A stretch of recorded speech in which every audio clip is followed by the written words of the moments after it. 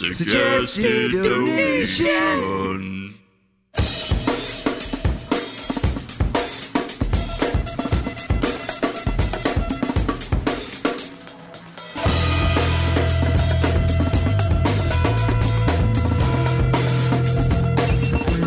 It's why his paintings are what they are. Like, how dare you? It's so much of your character. It's like you can't allow that whole, like, it's the OCD in no, you it's that not. Makes, like, it was amazing tiny little painting. I wanted to make sure that everything is in its place and putting down certain knobs. I'm still trying to figure. What if I move this mic to this? Don't do that. I mean, it's arbitrary. The space between them is arbitrary. I'll just start swinging in the air. Just like start punching the air. Please don't do that. Does this sound okay? So, we would just talk right into kind of the mic. Do you want me to bring this up closer? Like, I think so. Well, you can probably hold it right there. We could get some books. Yeah. Literally. I mean, we have plenty of books here that we can put it on. Maybe we should stack up some paintings. Yeah, can you get that Bierstadt painting behind me? And the bumpkins have taken over the Pratt room. Platt room. We have one person, at least in this room, is sophisticated. What do you have, like a guide to basketball? I know, exactly. So what is good. That? Why is that here? Sports. Yeah. Very good. What is that? This is not a sports club. They have plenty of clubs. New York Sports Club. Is that close There's enough? a lot That's of all right. clubs. Yeah, that looks good, yeah. Right. The closer, the better, just in terms of the very good sound quality. Does it sound pretty good? You sound great to me. And Excellent. Are we rolling? We are rolling. Okay. All right, let's get it started. Welcome to Suggested Donation. I'm Edward Minoff. I'm Tony Serenai. And we are joined today by Peter Trippi, who is fresh off a plane from Vienna. Hello. Are you or tired? should I say, Welcome hello. back. I think when I talked to you the other day on the phone when you were in, I assumed you were in a cafe somewhere in. Oh yes, Vienna. yes I was smoking. Of course, waving at the waiter. Another mélange, please. The first thing I asked is the coffee. The coffee in Vienna is just fantastic. It is incredible. I'm still coming off of it. But you weren't there for the coffee. No, I was there for another reason, a grander reason. What's that reason? Grander Funny than you should coffee? ask. I know, that's a hard one. I know, you're right. It was an exhibition, believe it or not, in the City of Music and Art. I was there for a rather intriguing show about Lawrence Alma-Tadema. He, as you know, was the great late 19th century neoclassical painter, and the Belvedere Museum in Vienna is showing an exhibition that I curated with two colleagues. It is on view until June 18 in the lower Belvedere, which is the special exhibitions section of the complex. As you know, that's a palace property with the big famous one at the top of the hill full of Gustav Klimt and Egon Schiele. And then down below at the bottom is the rotating exhibition space. How does I mean, I don't know that I have any idea, and I imagine some of the people listening have no, like, how does a show like this come together from the very inception of the idea? Like, where does it come from? How does it come together? Well, as you can imagine, it's a long tale, so I won't bore you with every little twist and turn. But, Go ahead. Go ahead.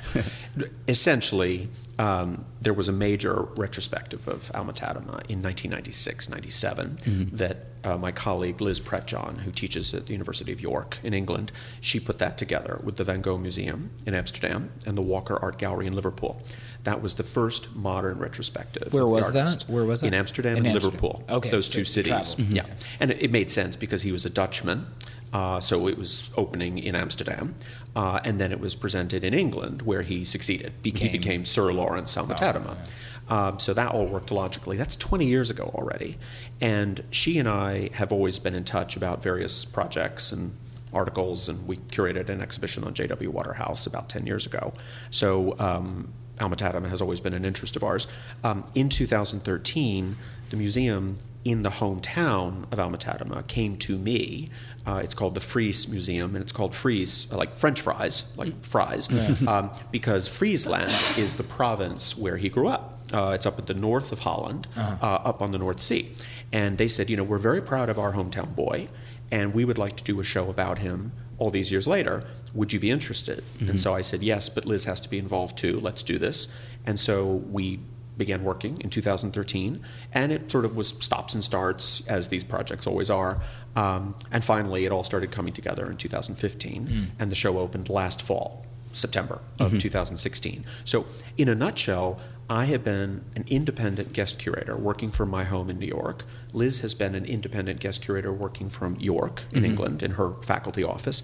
And also we brought in a colleague from a university in Amsterdam to work with us on film history because, as we'll discuss in a minute, we thought it was very important that this show be very different from the one 20 years ago. So we're looking not only at the paintings themselves by Alma-Tadema, but also at the houses where he lived in London, which were incredible. Just and are they well preserved? Well, one of them is gone completely, just got demolished in, I don't know, 1930 something. Oh, the other one bombing? is still standing. No, not during bombing, just redevelopment of the neighborhood. The second one is still standing. Don't even ask what the new building looks like. The second one is still standing, and it's been renovated by a family, and they are taking very good care of it. And I've been inside the house, even though it's their private home. Right. So that theme was important to us, that the houses are reflecting the way he thought about space, and that idea goes into the art he made. And secondly, film, that we may think Alma-Tadema died in 1912 and that was the end of that. He certainly went out of fashion like all of those Victorians, but his influence lived on through filmmaking. That the film directors of the early 20th century, right into today, like Ridley Scott, who made Gladiator, love Tadema. And they used his images to tell the stories of the ancient world. So we have all grown up with Tadema, whether we know it or not. Were they collecting his work all along, or nobody just really looking bought at the it? pictures? With the filmmakers, the real influence was the huge industry of reproductive engravings. Oh, yeah. Tadema was very canny and managed his own legacy when it comes to having prints made Right. after his paintings. Those were distributed in tens of thousands across the world. I would dare say that all of our great-grandparents probably owned a print without even knowing who the artist was. They just loved the prints Right. because they were amazing. And those were incredibly influential on the filmmakers because they knew, here's a guy who understands how space works. Right. And if there's one defining feature of filmmaking, it's about space. Yeah. And they said, all we have to do is recreate these spaces in the prints on a film set. And that's exactly what happened. I mean, I remember when I was in college and I was starting to discover painters that I didn't know. And when he came up, when Alma-Tadema came up, the first thing they talk about is his studio and how grand it was, and exactly what you just said, this idea that all his paintings are actually just the interiors of his studio. Yes. And how he lined the ceiling and the wall color and all the props, and the movie making aspect of his whole life was like creating sets. Absolutely. So I wrote my essay in the catalog about theater designs. He actually was a very well-known theater designer in his spare time. I don't know how this man ever found time to sleep. So in the 1890s in particular, he was revered in London for creating these spectacular, breathtaking sets where people would go into the theater and the curtain would rise and they would all gasp, because he had recreated ancient Rome in front of them. Yeah. And of course, all that material is gone. The costumes, the sets, all those ephemeral items were made of plaster. Right. They were made of fabric. They're gone. Are there So, pictures of the sets? believe it or not many, a few, but they're pretty crummy because they're black and white, and it's very difficult to photograph theater or to even make images of it, like prints. That theater has a kind of need to be there aspect to it. So unfortunately, that's pretty much the case right up until 1945, 1955. That period, we start to get better images of theater productions that we can actually be relied upon as correct. Yeah. So how did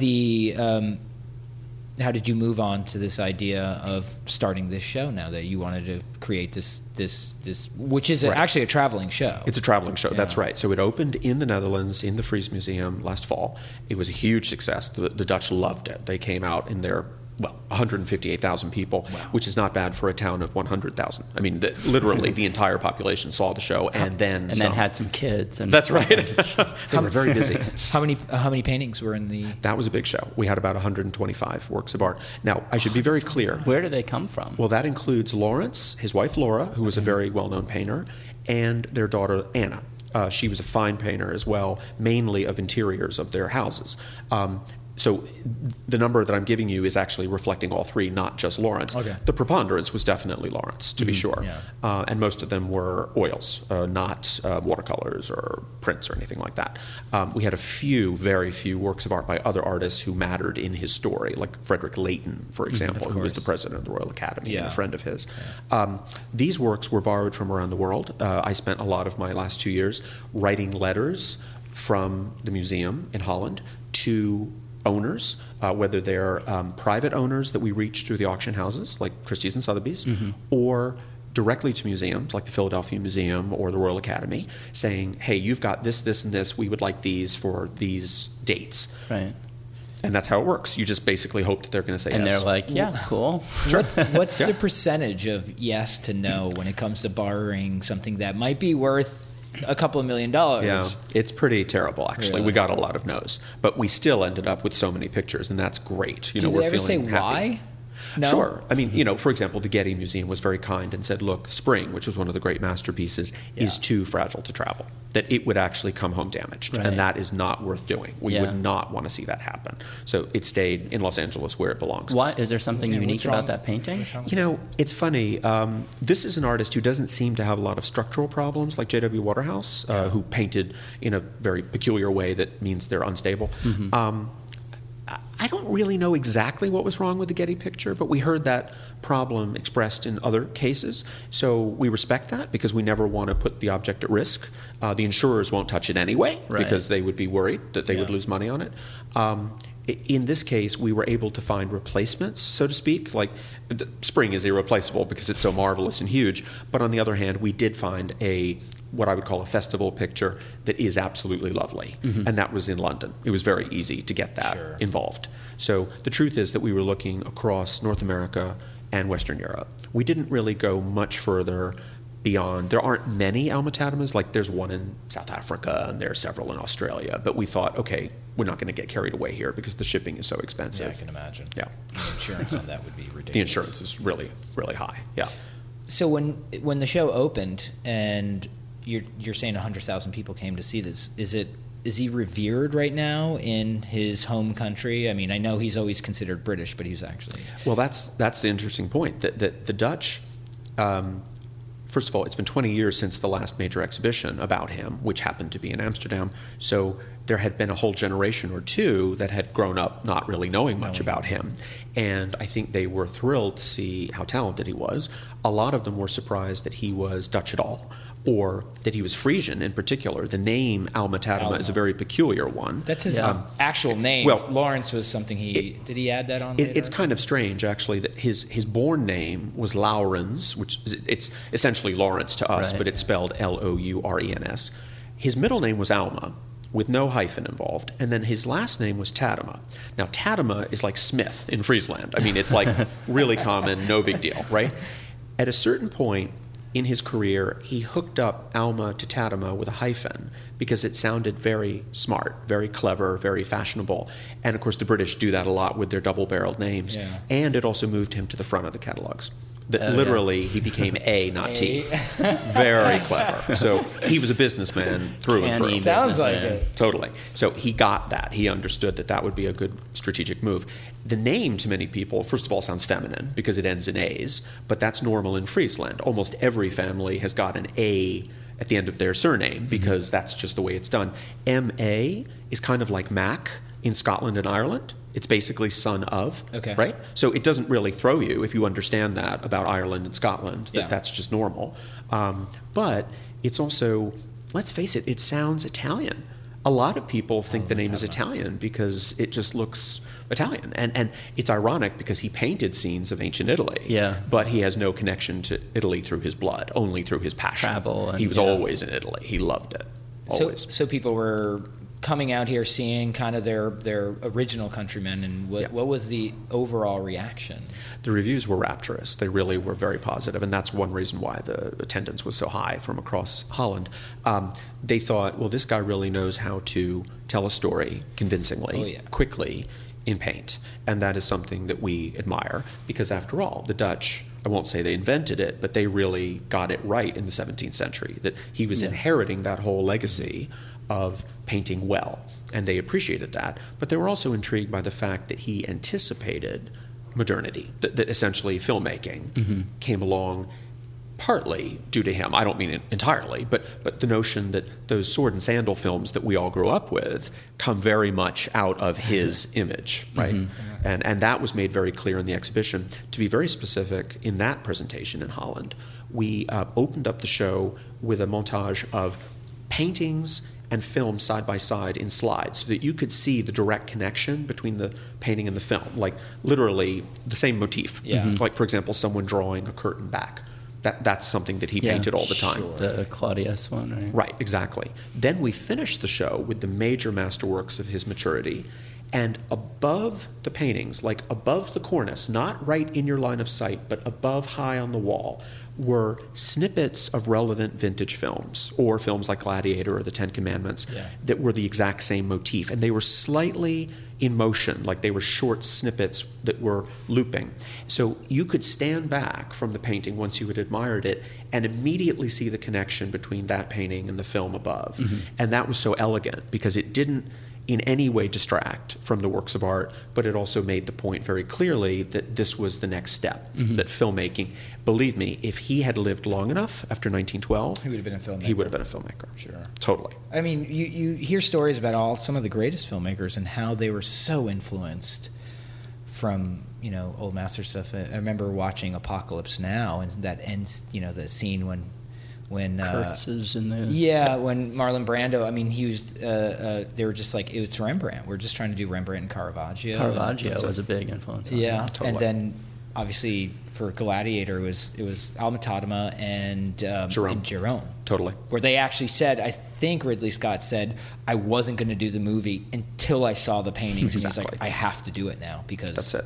It completely influenced him to do that. And then, the George Lucases and the Steven Spielbergs and all of them, they huge collectors of illustration and sort of 19th century. Lucas has 3 Alma Tadema paintings. Oh, he does? Yeah, we did not request them because we know that he's busy with the Museum of Narrative Art, which he's setting up in Los Angeles. So we're sort of keeping, our distance, and we're looking forward to seeing that show, obviously. Does he have major ones or? Small works. They're nice, but they're not like absolutely knockout, but they're important to us, obviously. We're interested in every single one of those works. I should point out before I forget that at the opening celebration in the Netherlands, I got on stage with Arthur Max, who designed all the production sets for Gladiator. And we had a conversation. I have photographs of us sitting there gabbing, 2 guys from New York, basically talking about how he and his colleagues wanted what he called a black Tadema. He wanted everything to come down in the color range so that there was an ominous feeling, that it was accurate, but it was also moody and melancholy because the film is full of gloom. So he totally studied Tadema closely in terms of the original paintings and also photographs. And his colleague, the costume designer, Janty Yates, won an Oscar for essentially recreating the costumes of Tadema. Were they thinking accurate to history or accurate to Alma Tadema? To the mood, and that's a very interesting point. They knew that Tadema was at heart a theatrical kind of guy. They had brought in a lady scholar, a classicist, to consult with them. Right. She quit. She said, I can't do this. This is not accurate. Right. Because, these are painted. We're not making an archaeological film. Right. We're making a work of art. Right. Thank you. Goodbye. And I'm paraphrasing, of course. I mean, I'm sure it was much more cordial than that. But it's interesting because there's a big divide there. I mean, he wasn't, I don't even know how much he would have known about exactly what it would have looked like. He was definitely going to Pompeii, right? And Absolutely. He was going to see as much as he could. Yes. But I don't know how much. He was a scholar at heart. He basically was taking photographs and notes and drawings of everything he saw at the ruins, like Pompeii, and he was collecting photographs and books and using them as a resource. Like literally, we talk about the idea of a laboratory, that he was setting up a studio house that was a working laboratory, not just of spaces that he could paint when he walked around the corner to get a cup of tea, but also the idea of consulting documents and pictures. But he also would blow archaeological artifacts up or down in scale to suit his needs. Oh, For yeah, example, right. If you're a scholar and you look at some of his paintings, you'll say, wait a minute, that piece of furniture or that sculpture, it's not that huge. What the hell is that? Right. Well, he didn't care. He Right. was going to use that motif to his own devices. Right. And he therefore would stomp or annoy the scholars because he was basically serving the public. He was more interested in his own vision and selling pictures. Well, Right. if you're going out landscape painting and there's something unsightly in front of you, but the rest of it is great, you don't paint it. Bingo. You just paint it But out. That's then exactly right. A lot of other painters, I'm thinking particularly the kind of French academic tradition, when they did history paintings, a lot of them were allegories for things that were kind of current in their lives. And I'm curious about how much that factored into Tadema's work, because I don't necessarily get the sense that I feel like he looks back, I don't know that he's trying to relate it to his own time. He's got a different vision. Totally right. He is not terribly interested in commenting on modern times. Mm-hmm. The only thing that I would suggest differently in that regard is that you could, and scholars have suggested that he's, and this is a really awful phrase, but Victorians in togas, that basically, that was the title of the show at the Met in 1973. That it's not really correct, but the fact is that, are those figures actually modern Victorian people living this comfortable late Roman imperial life? Right. Let's be very honest. The British Empire was the largest in the history of the world, and it did resemble ancient Rome. Yeah. And they did say it did. I mean, they talked Right. about it very openly, that they were the more beneficent Romans, if you will, that they were bringing railroads to India and so on. Yeah. So they could feel smug about that.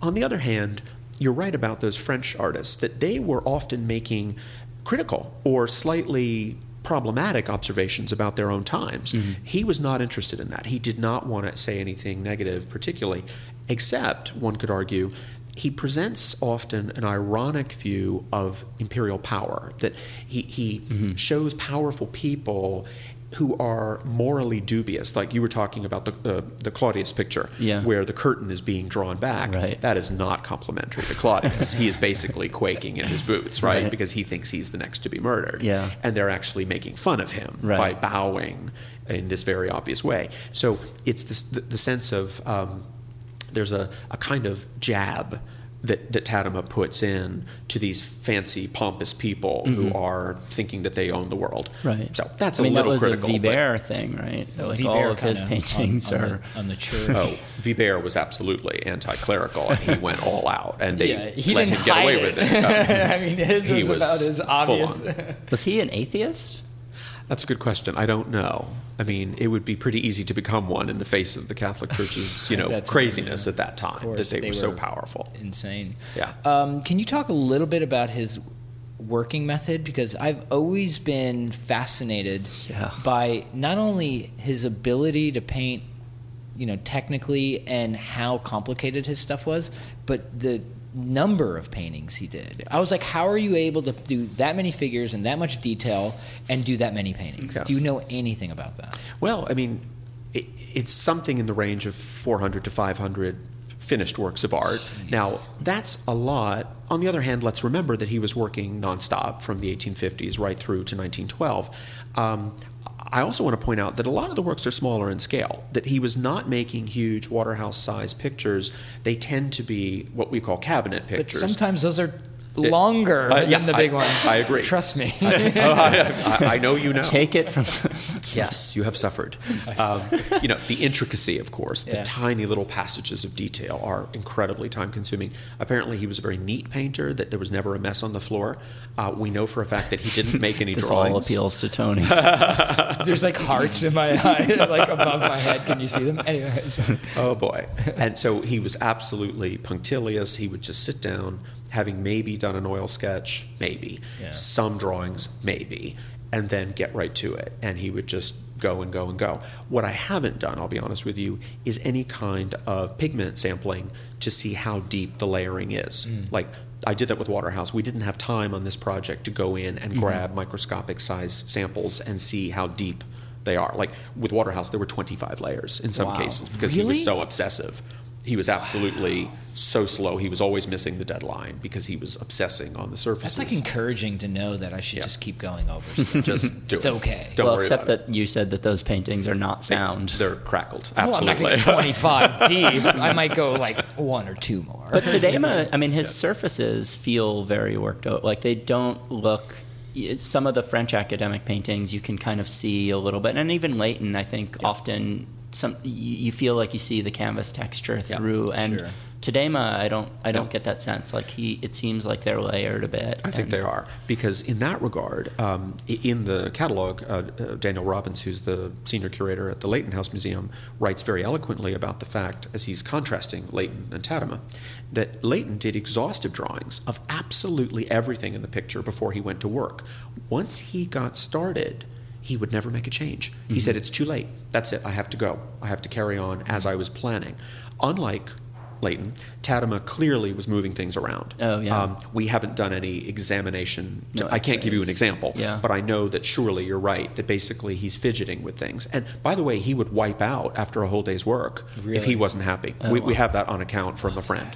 That he absolutely would say, you know what, not good enough. Let's Are there go. unfinished paintings by him? I feel like I remember I've seeing, seen a and couple. it's like Yeah. drawing in paint on the canvas. Yes. Yeah, we have one very large one from the Van Gogh Museum in the show, and it's very helpful from the 1870s, just to see how he did it. I think I saw one that was unfinished, and it was surprisingly loose and just like the paint slapped around. Yep. And then I'm assuming he just keeps going until he just tightens it up, because That's it. they're pretty tight. I saw a They are. painting of his. I have not seen a lot of his in person. Mm-hmm. I've seen a couple. I saw one recently in Fort Worth. Oh, yeah. Yes. Yes. They have a beautiful one. Yes. And I was blown away by, when you see things on photos or books or even on the computer now, you can't tell the texture. You figured it's just painted like that, like it's with him, it's modeled like that. So I go there, and there was a dress, a toga. Yeah, that was a toga. And it really was just built up underlayers of like the ground, let's say, that was built up to be very impasto and shaped, almost like it was sculpted. Yeah.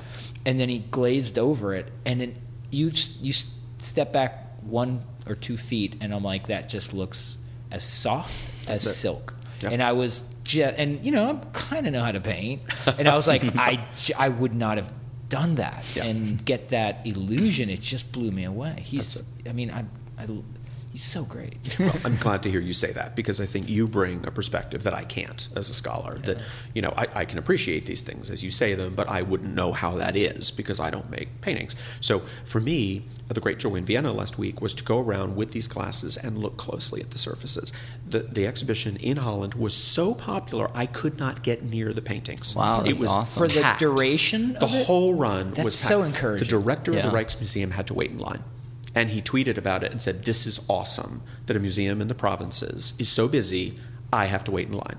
And that's very Dutch. They don't cut line in Holland. In Austria, yes, they would. The director would go to the front of the line and say, do you know who I am? Love But in the Holland, Dutch. no, Love no, the no. Dutch. They're great. They're like, hey, no, I'll wait. It's cool. Do you know who I am? He was watching. He was actually learning from the audience, who they were. But it seems to me that now, because the show is a little quieter in Vienna, which is fine, to go and admire those details with glasses or a magnifying glass, it is such a joy. Yeah, I would just be there for hours taking notes, because I really think for me, he's one of those that I'm like really interested in figuring it out. Because of what we said, just how did he get that much work done? Yes. I'm very interested to know that finish and that amount.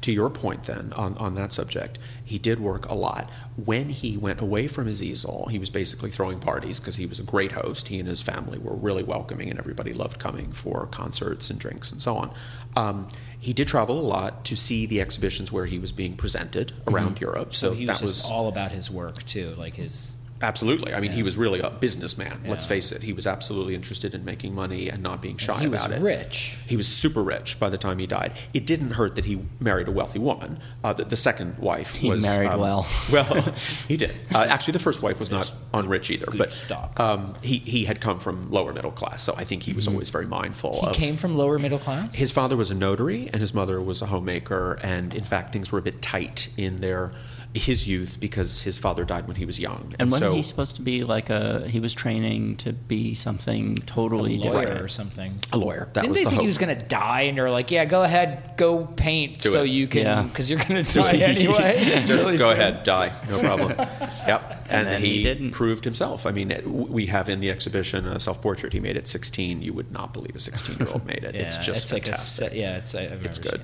It's really good. Did you get any of the notes that you were mentioning before, that like when he would go to Pompeii, he would take notes? And are those well preserved? And did you get any of those for the exhibition? Absolutely.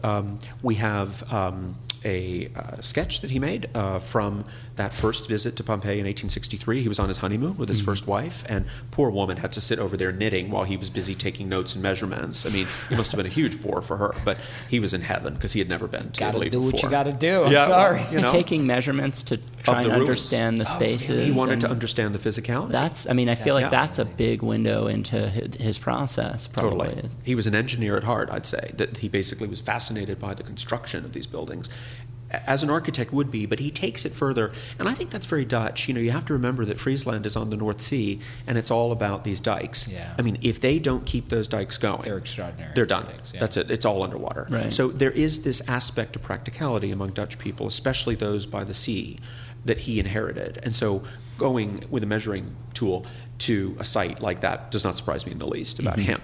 Other artists might not bother. They would just make pretty sketches and go. So there's that. And the notion of trying to understand how the spaces worked when they were fully mounted. I mean, ruins are hard, of course, because you're missing the roof, for example. It was wooden, but you don't know what shape it was because it's all gone. So he was really digging deep into the research, the writing of the time, trying to understand that. And so that sketch that I mentioned is in the show alongside a finished painting. So you understand how he gets from point A to point B. Wow. And how closely does it relate to the finished painting? Pretty close, actually. I'd say that he essentially comes at it from the other side. I'm talking about the Odeon Theater in Pompeii, which he's looking in life. He's looking from one side, and then he decides to take it from the other side in the painting. And it's very convincing because you see people in their seats inside the theater waiting for the performance to start. So he's adding that aspect of theatricality that he's so good at. Yeah. And it's an early picture. It's 1860s, Wow. I mean, he was already hitting it well in the 1850s, but definitely by this time, he was really on. Yeah. And people were just snatching up his paintings. Absolutely. Was there something in the art buying ethos at that time that really appealed to the people who wanted to collect that type of work? Totally. I think that he hit it perfectly in terms of the fascination for archaeology, that people of that period were reading about new finds every week in the newspaper on the front page. That it was big news, and they wanted to see as much as they could. Obviously, photography was primitive at that time. Maybe they would get lucky and get an illustrated periodical like the London what is it called? London Weekly News? I can't remember. Illustrated London News, which had very, very fine engravings. But in this case, what he's doing is serving the viewer, whether they're a rich person buying the painting or a middle-class person buying the print, by bringing that to life, that he's integrating all of that archaeological knowledge into a fantasy of what it really was like. But you know what? The fantasy is not that far from what it actually might have been like. Yeah. He knew that. He wasn't going too far and creating Chocolate Box. He was doing something quite believable, and that got people excited. So they wanted to own this image, and they wanted to reproduce them as much as they possibly could. It's very human.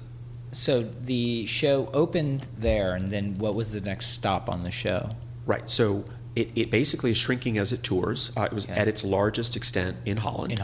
Then it moved to Vienna, and basically it was trucked down in February after it closed, and it was reopened in a very different set of rooms.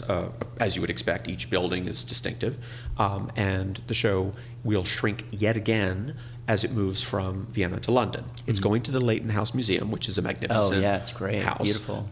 It is the only proper surviving studio house of its period in London, and it's incredible, and it reminds us of what Tadema's house would have been like. They had different personalities, of course, but they're not too far apart. There's a real glorious color and pattern going on But was everywhere. Leighton's studio as extraordinary? I mean, Alma-Tadema in history is probably apparently has the best studio Correct. in all of history. That's amazing, I think, when you contemplate how wonderful Leighton House is, that people go in and say, oh, wow, the Arab Hall, so beautiful with the tiles.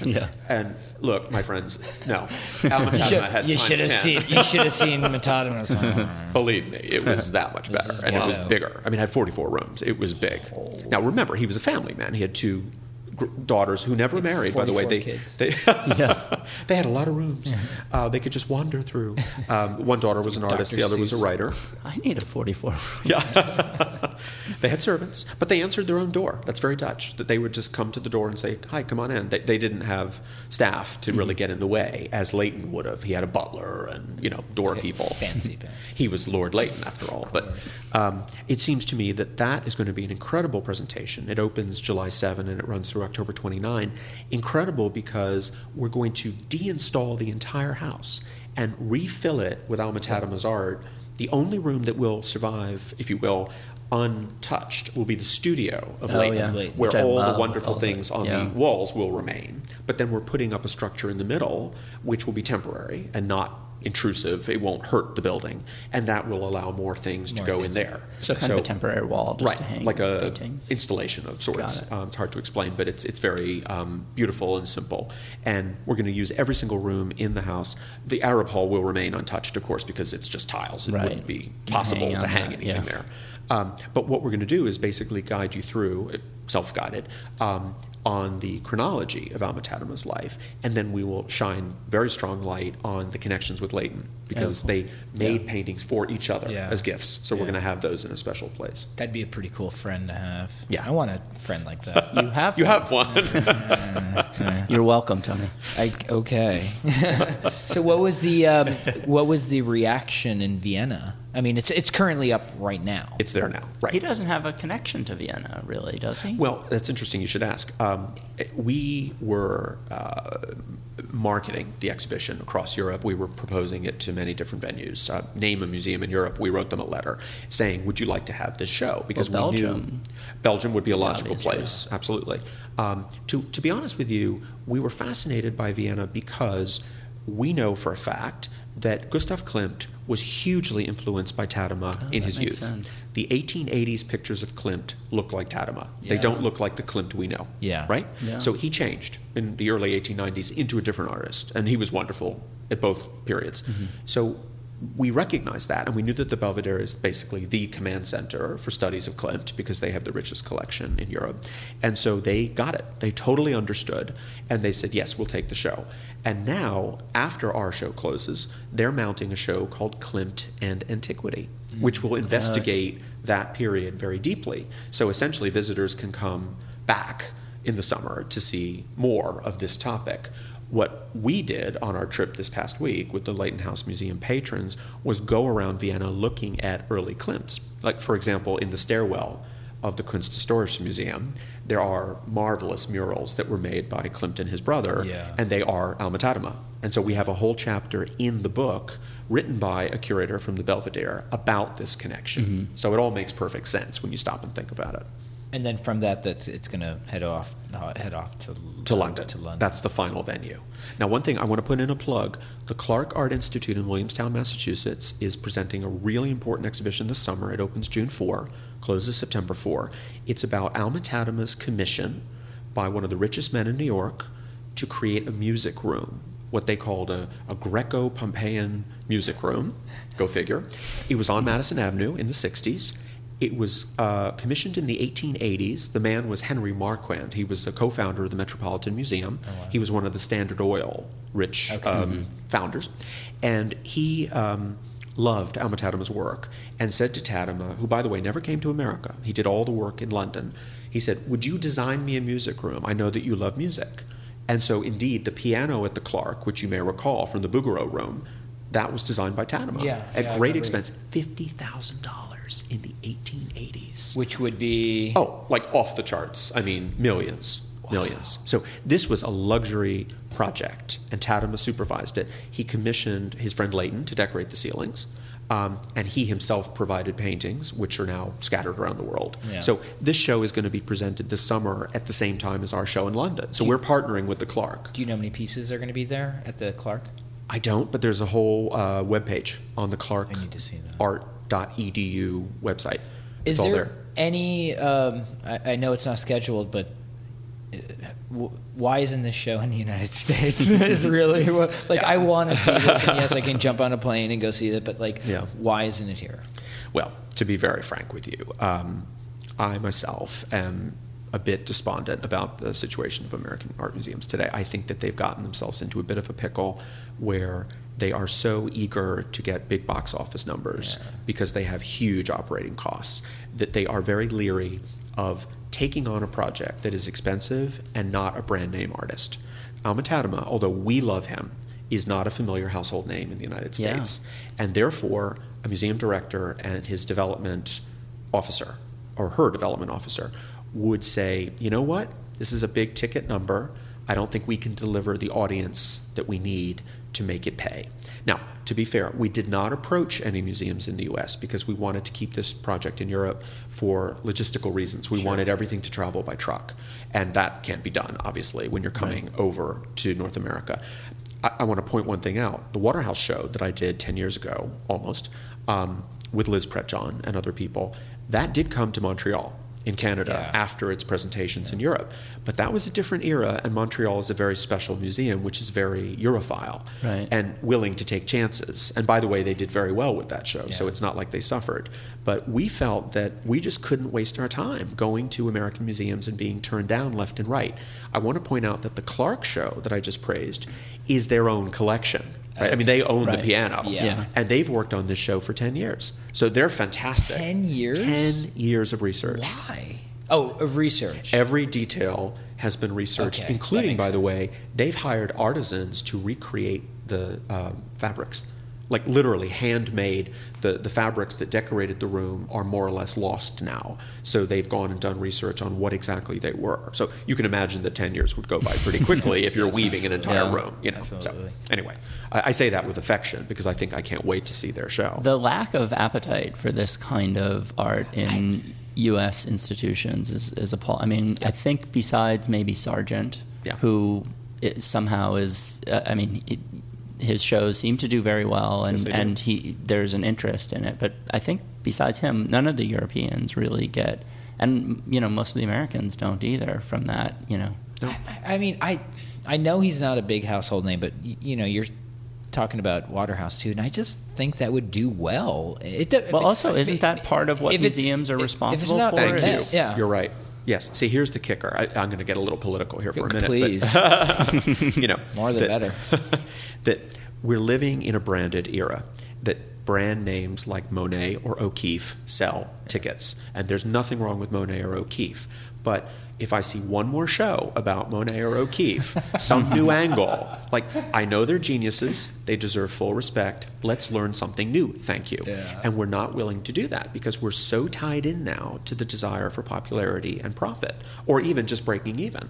And I feel that museums have a deeper obligation to the public, that they are tax exempt for a reason. They're educational institutions first, entertainment centers second. And they have now gotten themselves into a corner where they are operating such huge facilities that they can't take a risk on something purely educational. Now, here's the real kicker.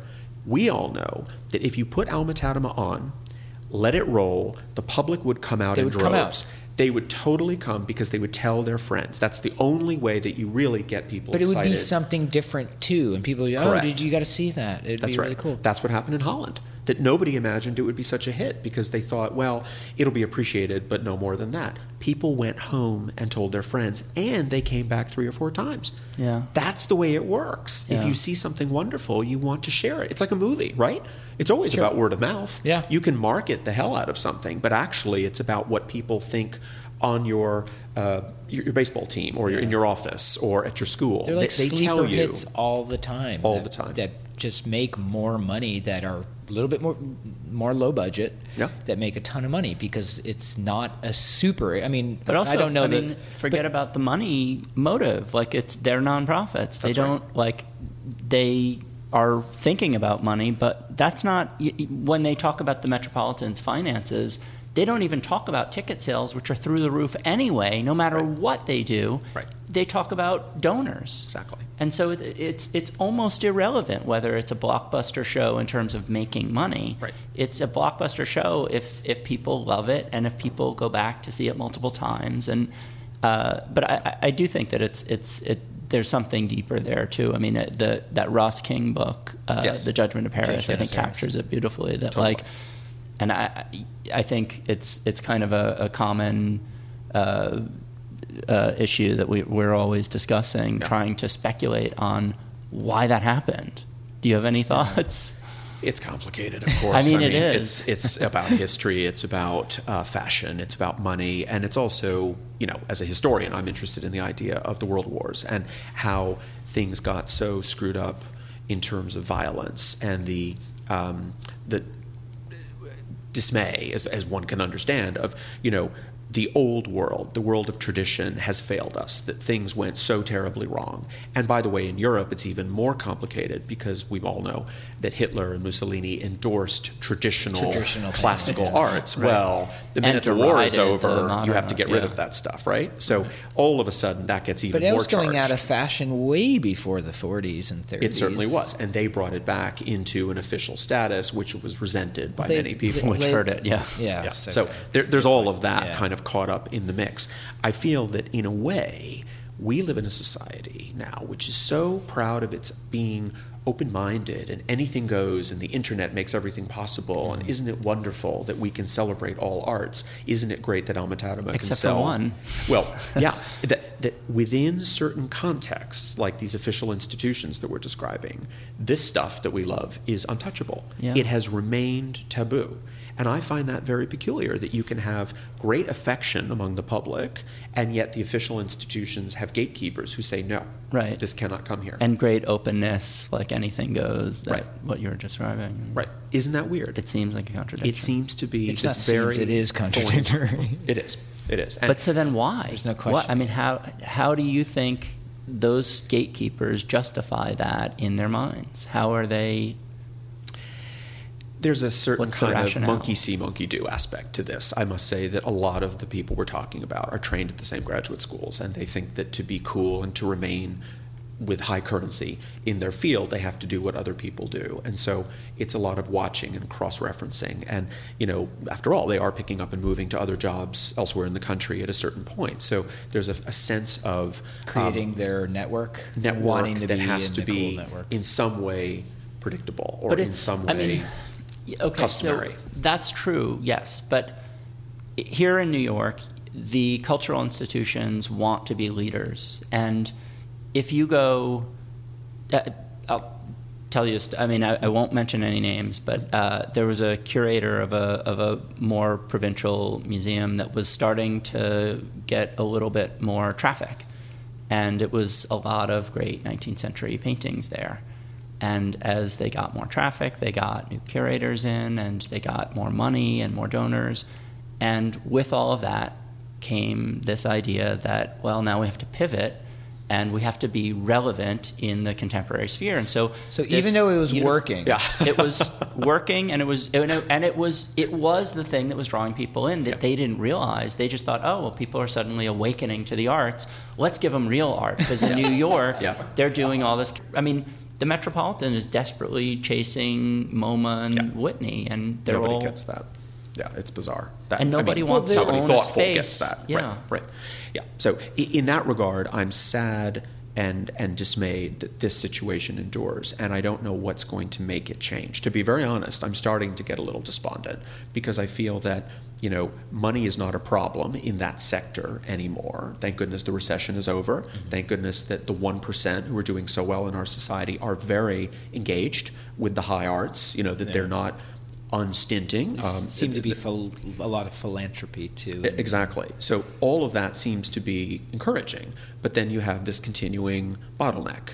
And I think that if you don't just go and create your own museum, like the Dahesh Museum of Art, which I used to direct, which is coming back next year, and that will be lovely, but it's a townhouse. Where is it going to be? So much. In the East 60s, between 3rd and Lex, and it's going to be a lovely double-wide townhouse with the collection. Why not bring Alma Tadema there? Well, I mean, they have loaned very generously to my show, and I'm very grateful for that. We have 2 pictures from them.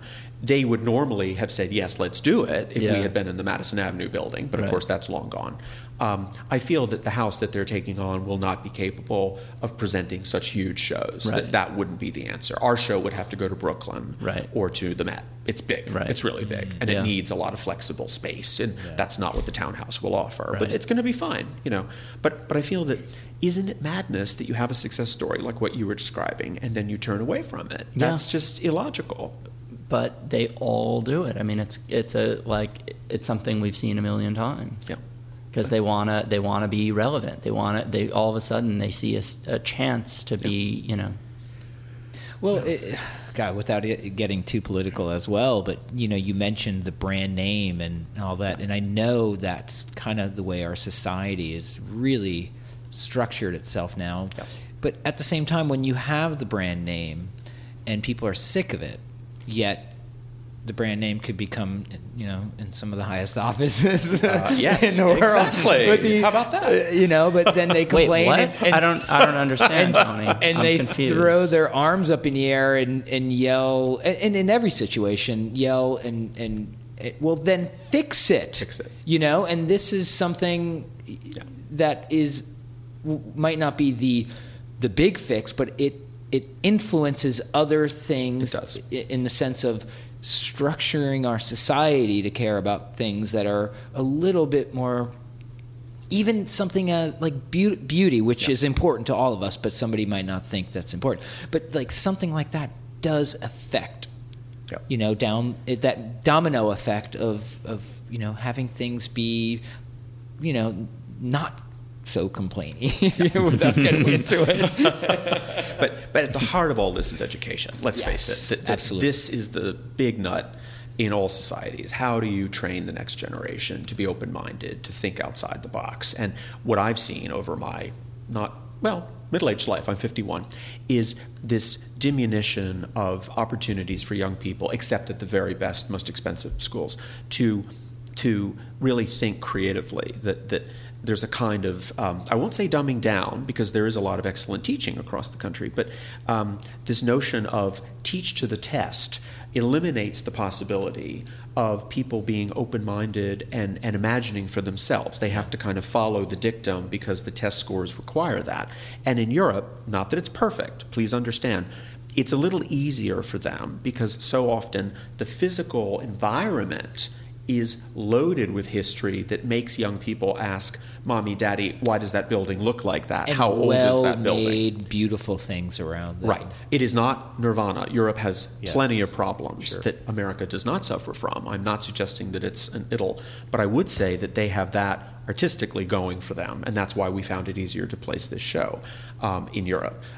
Going down the road, I would say that the diminution of the National Endowment for the Arts and the National Endowment for the Humanities, which is very much on the table right now in Washington, is going to be a huge disadvantage for people that I'm describing. That those monies generally, despite the popular imagination, go to on-the-ground services in the countryside that need every penny they can get. Well, the elite in the cities are going to be just fine without the NEA. Maybe not. I mean, one of the, I don't know if you read the op-ed that Campbell wrote. Yes, I did. Yes. And I didn't realize this, and I think this is incredibly important. They're bringing a Michelangelo show to the Metropolitan. Yeah. And part of the reason they're able to do that, imagine insuring Michelangelo works. So you can almost not do it, but they're doing it. Yeah. The reason they're doing it is because the federal government is acting as a backstop for the insurance through the NEA. Yeah. Now, without the NEA, they cannot bring a Michelangelo show to the Metropolitan. So if the NEA goes away, even the Metropolitan, this like powerhouse of an institution, cannot afford to bring some of the best shows. I mean, a Michelangelo show, I don't know who wouldn't be excited about that. And in America, I mean, in the U.S., Western civilization insane. Would go see that. Exactly right. But they're trying to, I mean, that would go away. They cannot afford the insurance without the NEA as a backstop. I should have been more specific in my comment, to be fair. that indemnification program that you're talking about, my prediction is that it will survive, that Congress will defend it because the trustees of America's museums are very influential people, and they'll probably say, no, don't touch that, because all that is a guarantee reserve, as you know, that basically very few dollars have ever been spent out of that fund because the museums behave so well. Although if the funds do get spent, it's going to be a lot. Oh, yes. The Michelangelo show will bankrupt the country. But that program will probably survive. It's the grant-making program. Yeah, exactly. An infinite amount of dollars. That could be really big. The grant-making program, which is $5,000 here and $10,000 there, would go away. Yeah. And the Met, of course, gets some of those grants, too. They can certainly survive without that money. Although, as Tom pointed out in his editorial, which I thought was excellent, those grants are a signal, a seal of good housekeeping approval. That basically it sends a message to the private donor community that the project is worth doing because the federal government has put in $5,000 or $10,000 of support. Right. So all of that is tied in together, definitely. And I think more importantly, it says to me that if we lose those arts agencies, there is this horrifying apathy in our general mainstream culture, that people don't care enough about these finer things, about these educational benefits to speak up for them. I mean, I'm writing letters every other day to legislators and other people who might be able to help, trying to say, look, you've got to save these, because it isn't the cash, it's the idea. We've got to protect those agencies.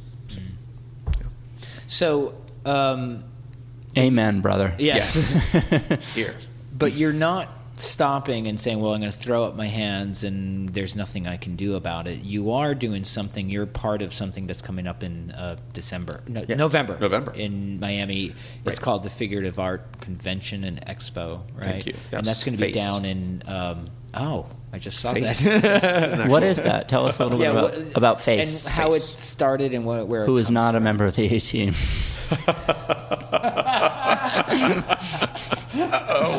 This could get hairy. Hey, fool. I pity the fool. I pity the fool that don't go down to Miami.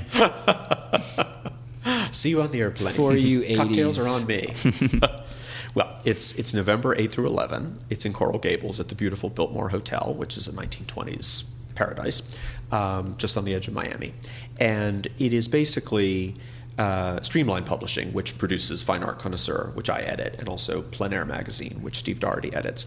That Streamline is very good at organizing conferences, and Eric Rhodes, our publisher, and I have felt for many years that there should be a place where folks who believe in the kind of art that we're talking about today can gather. The truth is that that mission has been beautifully fulfilled by a program called TRAC, T-R-A-C, which was operated at California Lutheran University for 3 years. Did you go to those? It was a series of conferences. Yeah. I never went to any of them. I was Okay. aware of them. Right. So there were three of them. I don't recall the years. I went in 2014 to speak, and it was wonderful. And Michael Pierce, in particular, the professor at CLU, was doing a great job. That initiative has now ended at CLU, and Michael has agreed to come in with us and to run a version of TRAC parallel to this FACE event that we're describing. So you're partnering. It's almost like a partnering. It's like a partnering. Exactly. FACE track, exactly. Specifically, FACE is going to be very much oriented toward people who are either beginning or relatively skilled, coming in to learn more about painting the figure. So, for example, Like there will workshops? Well, right, there are demos. Okay. Basically, there's a main Got stage. it. And by the way, we've done this kind of format before with something called PACE, P-A-C-E, which is for plein air painting. So we have done 5 years, if I'm not mistaken, of that conference, which moves around the country. So Streamline has expertise in this area. Now, the demos are being offered by, in alphabetical order, Juliet Aristides, Stephen Assail, John Coleman, Jacob Collins, Max Ginsberg, Daniel Graves, David LaFell, Jeremy Lipking, and Sherry McGraw. Almost all guests on this here. Suggested donation. suggested You heard them Awesome. first on Suggested On Donation here. I love podcast. it. Bravo. Those are our people. And a few that we're going to have to get. That's right, exactly. Make a note. And we also have pre-workshops, which are basically more intensive, kind of before the conference begins. Graydon Parrish, Jordan Sokol, and Cesar Santos. So that is very much hands-on. That would be a situation where people are taking notes in the main stage room, watching the big camera screen thing, and then going into a studio and making their own work under the observation of mentors. But The track piece of it, which will occur in the same hotel complex, will be panel discussions, lectures, even a film screening, which touch upon a lot of the topics that we've just been discussing today. Sure. The more meta issue, not so much the making, but the whole idea of where does all this fit in. And it will mainly be addressing contemporary figurative art, as opposed to historical, like Alma Tadema. We're not going to have a lot of past art under review. And that will involve professors and museum directors, curators, hopefully a few prominent artists. Artists / podcasters. Exactly. That's right. Hey.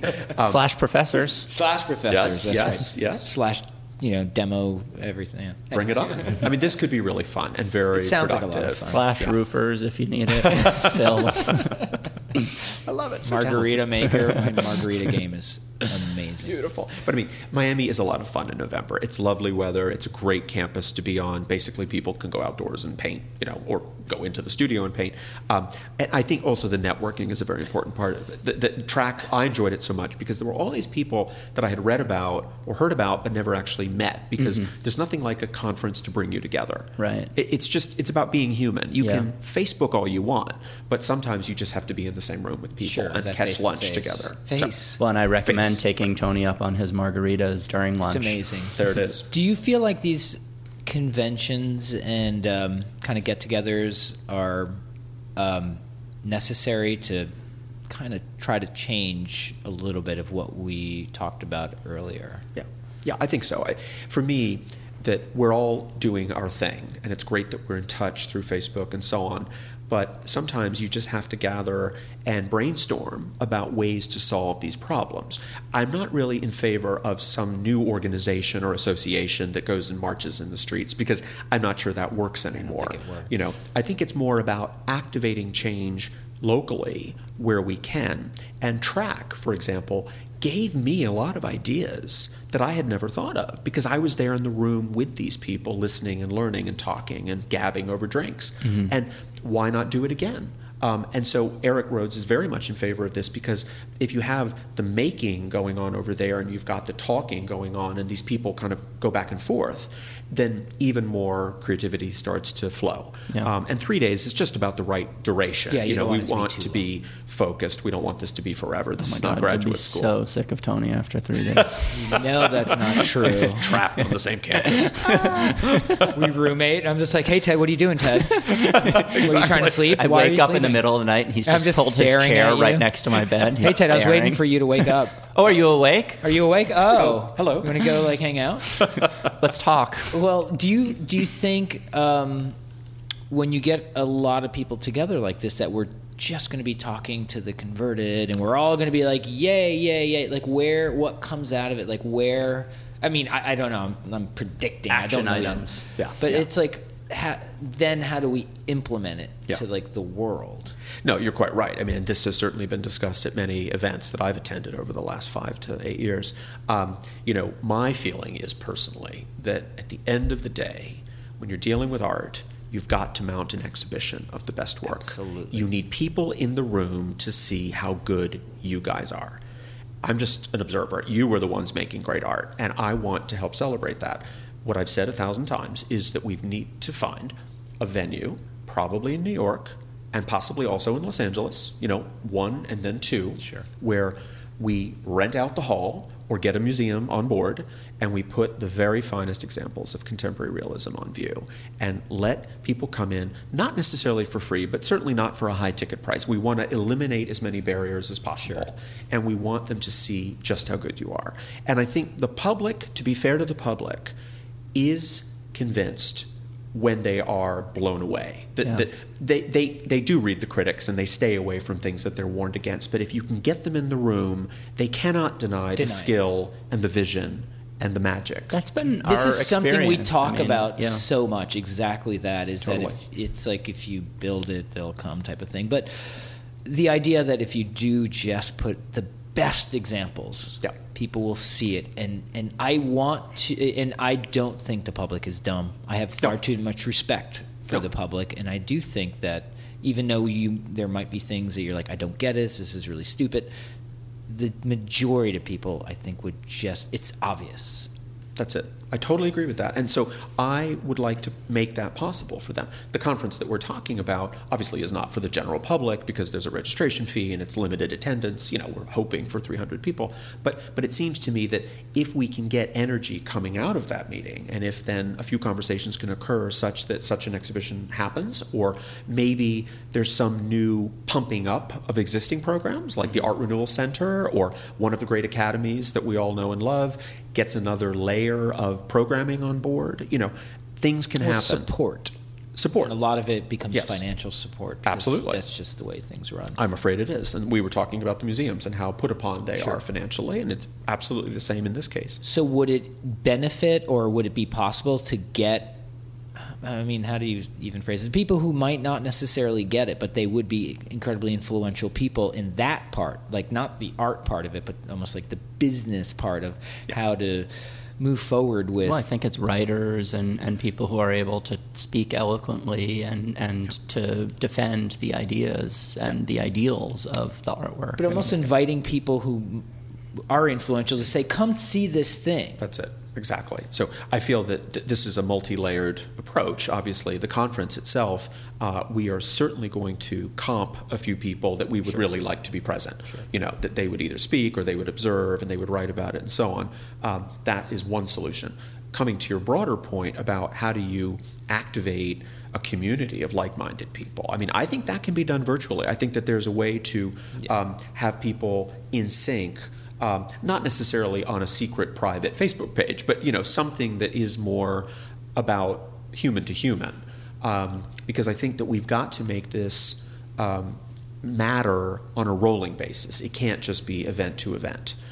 The exhibition that I'm describing would be an event, of course, but you would make it for a long enough period of time that people would be able to come see it and not have to just see it in one weekend, for example. If you're out of town that weekend, then it's just pointless. It has to be up for a while. Exactly. Yeah.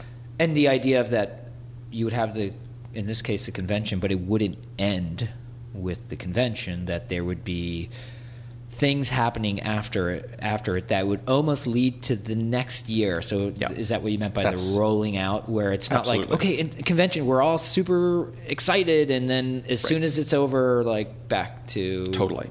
That's exactly what we would hope for. We don't want to lead the question right now. I think it would be premature of us to say, and by the way, on the final day of the event, we expect to announce X. Right. That's not really very smart. But I think, that if indeed these dialogues can be rich enough, that we can at least feel optimistic to say, not only are we doing the event, the convention, next year at this time in another place, like we're happy to move around the country, by the way. It's not like we have to remain in Florida.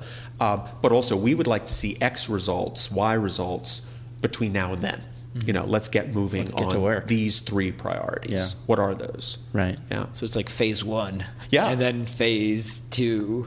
Yeah. Absolutely. And the magazine can help promote that. Fine Art Connoisseur is going out 6 times a year. Things like the podcast, obviously, we keep we're here hammering away at Thank you. Words out. We love it.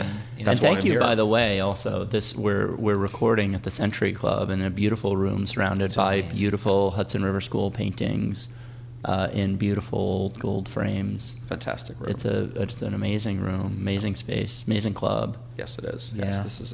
Coming up here, because we wanted to come up here and set up really quickly, but the whole time my head was on a swivel. I know. We need to do a quick art tour. We'll walk out slowly. I promise. Like real slow. Yeah.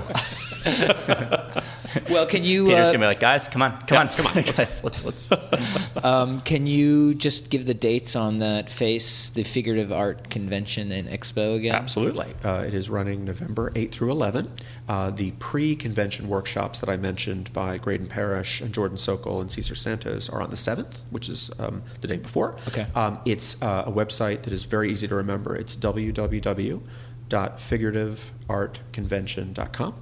The face part, the E part, is Expo. We have a kind of trade hall in the hotel where you can buy supplies and pick up videos and things like that. So that's the Expo portion. So there's going to be supply companies? Yes, exactly. We've already lined up brush makers and canvas and all the Paint things maker, that you need to Fantastic. do what you do. So that is the expo portion, and it's not really a central feature. We just wanted to have it there as an amenity in case people want to buy directly or get to meet the vendors. For me, the exciting part is working with Michael Pierce on these programs that we're talking about that have to do with conversations, because we want those to be as rich and thought-provoking as possible. The demos will be fabulous. Of course, all the artists I just listed are amazing. And I'm sure there's going to be some more possibly people. Exactly. Like this, it's not over. It's just it's building up. This is the initial faculty list, and also we're going to have a whole roster of the mentors who are in the studio helping people make better art. I mean, that will be announced. We decided to wait and put up a whole bunch of those names on the website later. And then possibly some other guest speakers that might once to be determined type of stuff, and some of them might be really fun. Yes. That sounds great. And hopefully we'll be coming down. We'll be there and thrilled. and recording. Yes, which is something that I think would be great. Wow. Not only with one-on-one with guests, but one of the ideas that we had is to actually do like a public one where it's like an audience and having a bunch of people there and really, having fun and being funny, but really trying to get into the nitty-gritty of things that we think about. I think that would be amazing because it's a good fit. This is exactly where you're headed, and that's where we're trying to head to. So the answer is yes, let's do it. Great. Woohoo! Well, Peter, thank you in Miami. so much for coming out and taking the time to come and see us and talk. Thank you. And, thank you for inviting me. For the great stories. And also, one more time, the Alma show. Yes. It's up in Vienna right now. It's in Vienna till June 18. Then it's opening at the Leighton House Museum in London on July 7. It runs through October 29. Oh, wow. It's a nice long run. Yes, it is. Yes. We're happy about that. Leighton House. And also Fine Art Connoisseur. Yes, fineartconnoisseur.com is the magazine, and we have 6 issues a year. I'm working on the next one now. I love it. I've been in the job since 2006, and I'm learning something every day. It's the greatest job. Yeah. I love it. Excellent. Well, Peter, thank you so much. Thanks. Thank you. Excellent. See ya, everybody. Perfect. Wow, you guys are good.